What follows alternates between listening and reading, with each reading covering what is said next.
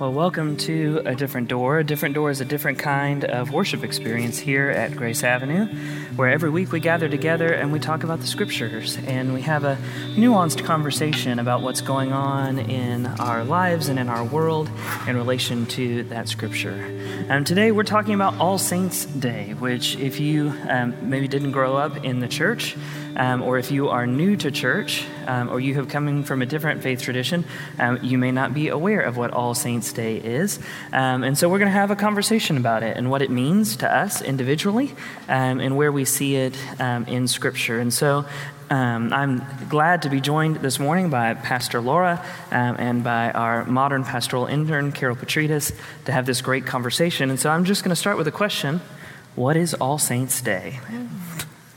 Are we looking at me? I mean, you moved the microphone. So. Okay. Well, I will say for me, All Saints' Day is a remembrance of the people that have passed away, that have gone before us, that have had a meaningful impact on our lives as Christian witnesses and have helped us in our faith and helped us grow. And it's an important time to remember what they gave us. Absolutely. Yeah, I think, if depending on what faith tradition you have come from, if you're a former Catholic, you hear saints and you think about Catholic saints. You're like, wait, hold on, Methodists also do the saints? Sort of. We see it a little bit differently. It is someone who has gone before you or has gone on to the afterlife, and that we can look at their path and see what they can teach us about life, and remember that their life, and remember that their spirit is still with us. Because I know for me, I know how JR would respond, that's my late partner, about anything, because I just knew him that well. I knew his spirit nature. And so I think we carry that with us for the rest of our life, no matter if it's, your grandparents or your parents or someone you've loved. That spirit never goes away, and we can access it at any time. And I think All Saints' Day is one of those days in the season and the year where the church is saying, hey, let's remember these people. Let's remember what they've taught us. So that's what it means to me. Yeah, for United Methodist, and I think you said this really well, Laura, we don't think about the saints the same way as they do in other faith traditions. And so, right, we recognize Matthew and Paul and John and Luke and other early followers of Jesus as saints. That's why when you drive down the street, you'll see a lot of churches named after those saints, right? My home church in Houston is named St. Luke's UMC, right, after Luke. And on a day like today, where we come together and we recognize and celebrate All Saints' Day, we are celebrating all of the saints who from their labors now rest, right? So I think it was apt that Vaughn sang that song about rest. And it is a time for us to remember Christians of every time and every place, honoring all of those who have lived faithfully and shared their faith with us. And so on All Saints' Day, right, we gather together and we read the names of all of the members of our church who have died in the past year. Part of that is, and in several conversations I've had recently, I've been comparing theology to science. Not in the, let's compare them and make them mesh together. Not in that way. But in a way of saying, what scientists do is, in their lifetime, they are seeking to build on the work of what came before them. And so, right, if I got into physics today, I could not hope to solve string theory or quantum physics or any of those things in my lifetime. But what I could hope is that the body of my life's work would be a stepping stone that the people who come after me will one day solve the problem. And that is all that theologians throughout time have tried to do. They have tried to be a stepping stone that the work could continue to be to revealing God in new and more profound ways. We see that through the arc of the Bible, right? The arc of the Bible from Genesis to Revelation reveals God in new and exciting and different ways. And so when we come and we celebrate the saints, we are celebrating those people who have laid a stepping stone for us to continue the work that they did. And I think our scripture describes who they are quite well. So Carol, will you read our scripture this morning?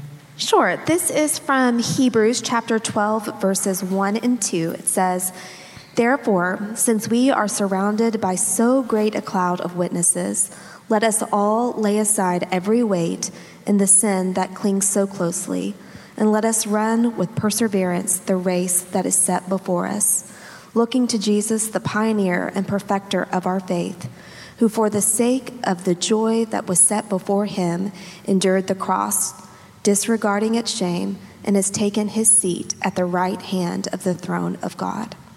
I love that scripture, and I love how it describes the saints, right? The people who have come before us as a great cloud of witnesses. These people who have made this great example or this great impact in our lives. For some of us, we have matriarchs, right, in our families, whether they're grandmothers or great-grandmothers, and it is through their steadfast faith that we are all still in the faith. Others have patriarchs. Others have aunts or uncles, or sometimes it's a friend of the family, or sometimes it's a random stranger you met that changed the course of your life. But lots of people have these witnesses, these saints who in their lifetime showed them the way, who are now in this cloud of witnesses that continues to impact people long afterwards. And so I love this idea of the great cloud of witnesses, and for us, what that means as ancestors. There's another thing that happens in this scripture that sticks out to me too, and that is, let us also lay aside every weight and the sin that clings so closely. Let us lay aside every weight. What do you guys think that really is trying to say in the scripture today? I hear that as the things that hold us back from being able to run our race in the best, healthiest way. I think that there are all sorts of things that I can say for me personally that will hold me back. One example is anxiety. I have a lot of anxiety just moving through all sorts of things in life, and sometimes that feels like a weight for me in doing some of the things that I wish I could do more fully. I think we often, in our spiritual practices and our spiritual life, and I think it comes from capitalist culture, is we want to add, we want to do, we want to produce. But what we forget is that letting go is just as important to the spiritual life. And I think a lot of times we're carrying things that we don't even know we're carrying. Yeah. We have this weight upon us, and we're kind of clinging and gripping to it for dear life. I know for a long time I was clinging to my own grief for just to stay afloat, right? But once I was able to realize that that my partner lived through me, lived through all the people that he taught and that he loved, I started to, let go of my hand a little bit. We like to do this because it feels like we can control. Mm-hmm. And when we slowly kind of go, okay, God, I'm just going to let it be instead of trying to cling to it. I think it's that letting go that allows the weight to lift from us and really to let God take that weight so that we can run the race without that weighing us down. Mm-hmm. I think about weight in the physical sense, right? When Caitlin and I lived in Ennis, we joined a Camp Gladiator group. And if you don't know what Camp Gladiator is, it's basically workouts in a parking lot, okay? That's the business model, right? Find a parking lot that'll let you come in and have people pay you to come work out in this parking lot that you're in for probably free. I don't know. But when she and I started it, we needed weights to go and work out. And we didn't have any, so we borrowed some of her mom's weights, and her mom had these 5-pound dumbbells. And so I went, and I started doing these exercises, and I was doing them with 5-pound dumbbells, and I was feeling pretty good about myself. I mastered all the moves, and I could do all the things, and I could run with the weights. And finally, one day, Shane, who was our instructor, walked up and said, "Christopher, you need heavier weights." And so I went to Walmart, and I looked at weights, and I thought, you know what, I'm doing so good with the 5-pounders. I think I'm not going to 10, I'm going to 15. Right? I'm going to do this big. And I grabbed the 15-pound weights, and I went to the parking lot the next day, and I was miserable, bet. right? Trying to do all of the things that I could do with 5 pounds weights, with 15-pound weights, was just impossible. And I think the same is true of our spiritual journey. When we have to lay down the weight, right, lay down the things that cling and hold on to us, it's because we can't carry that and move forward. Mm-hmm. And so in the same way that I physically couldn't move forward with the 15-pound weights, spiritually we get stuck sometimes. Mm-hmm. And I think that's part of the challenge of what the author of Hebrews is offering here. And we have to remember, too, that when we see the word therefore, right, that's a continuance of a conversation, right? And there should be something that comes to that. Hebrews 12 starts with therefore. But what comes before is a list of all of the people who had been faithful in the Old Testament, right? And chapter 11 of Hebrews starts with one of my favorite scriptures, right? Now faith is the assurance of things hoped for, the conviction of things not seen. And indeed, by faith, our ancestors received approval. And by faith, we understand that the worlds were prepared by the word of God, so that what is seen was made from things that are not visible. And then it talks about the faith of Abel and Enoch and Noah and Abraham and Moses and of the many other Israelite heroes. And after talking about their faith and all of the things that they went through and how God was with them always, we get these verses that Carol read for us today, right? Therefore, since we are surrounded by so great a cloud of witnesses, and he just listed all of the witnesses, right? Let us lay aside every weight, all of your fear, all of your anxiety, all of your hurt, all of your sorrow, let it go. And let us run with perseverance the race that has been set before us. We too can get to the finish line, but we have to do the spiritual work of letting go. And Laura, you talked a little bit when we were bouncing around ideas this week about some of the spiritual things you can do to let go. Mm-hmm. Will you share some of that with us this morning? Yeah, so there's so many different spiritual practices that you can work on to let go.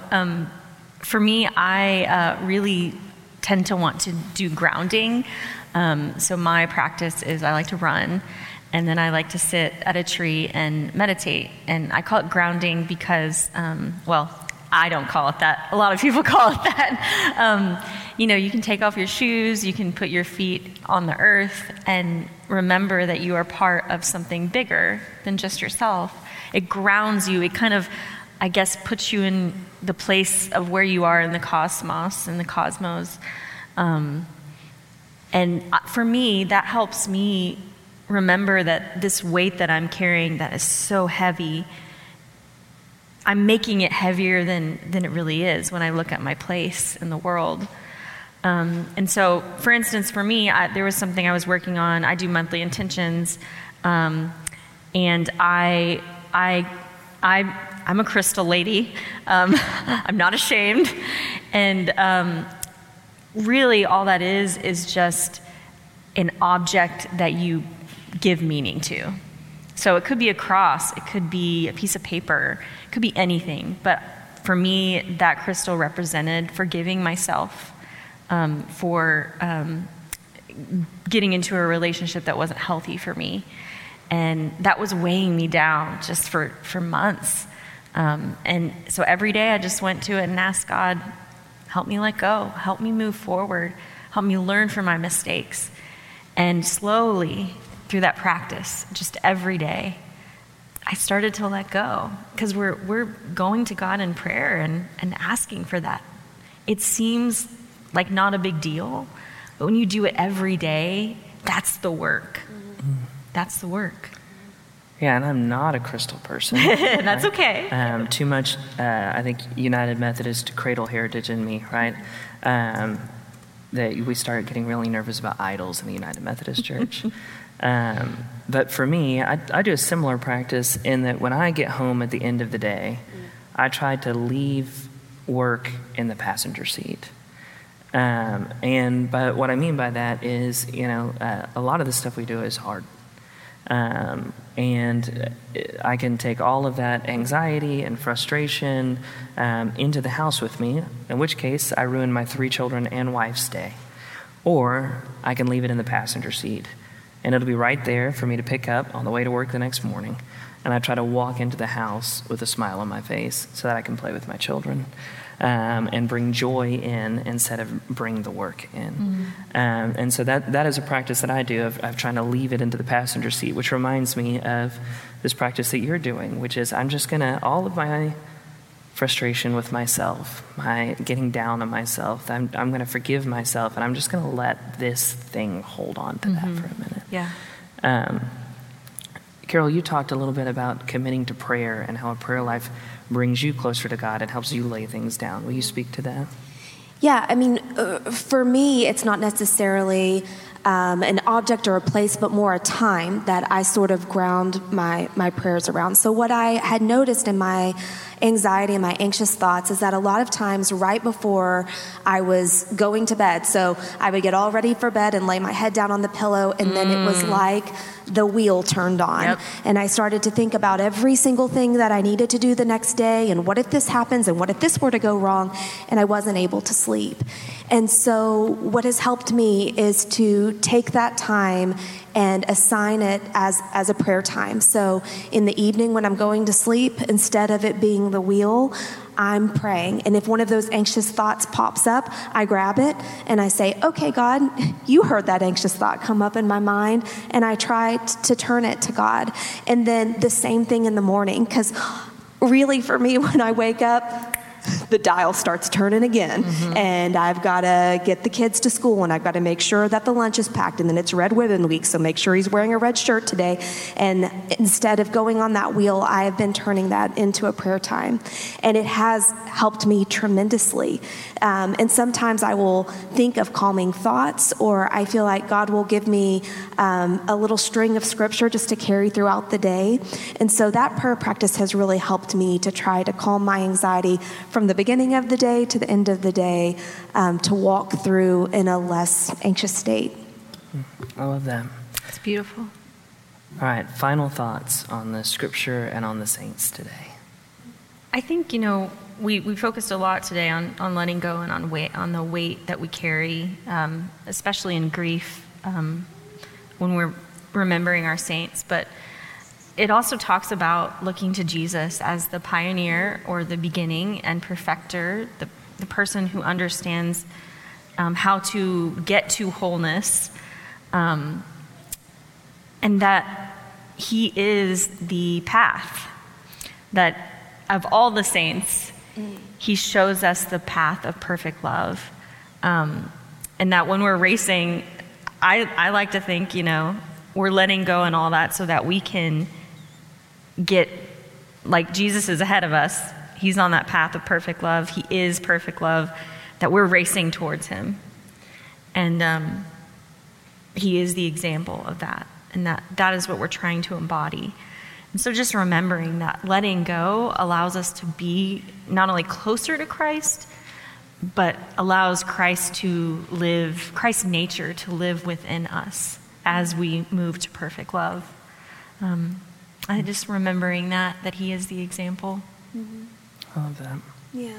And as I think about the great cloud of witnesses, I think about the closest person to me that has passed, who is my grandmother, who almost functioned like a mother to me in many ways. And when I am holding on to those weights and things, I do think about how she would want me to live. Yes. And good point. I remember, she has gone before me. She had such a beautiful life where she lived this great example, and how I work to live in a way that is not only honoring of Christ, but in a way that would make her proud. Yeah, absolutely. I'm aware, too, that we are about to move into a season of holidays where we have Halloween tomorrow, and then Thanksgiving and Christmas. And I had a mentor once who said, the holidays are a magnifying glass for your emotions. And so if you have just had a birth, right, then the joy in the holiday season is magnified, right? You get to experience joy and excitement for the first Thanksgiving and the first Christmas, and all of that really builds excitement and anticipation.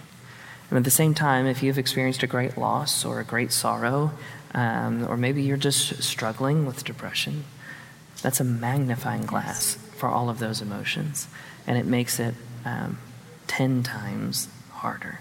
And so as we prepare to move into the celebration of the saints of our church and of our world, I am reminded of the great cloud of witnesses and how a lot of us are going to go and sit around tables in November where there are going to be empty chairs that used to be filled. And we're going to sit around at Christmas, around Christmas trees, where chairs that used to be filled are emptied. And I pray the comforting presence of God in those moments, but also that we take the opportunity to share the stories of those people who would have been in those chairs. It is through the sharing of the stories of who they were and what they meant to us that their legacy lives on, and that we get to participate continually in the great cloud of witnesses. It's why we continue to read our Bibles, to share in the stories of those great witnesses that help us to uncover God in a new way. But it's also why we continue to share the stories of our friends and family who surrounded us, molded us, and shaped us into who we are.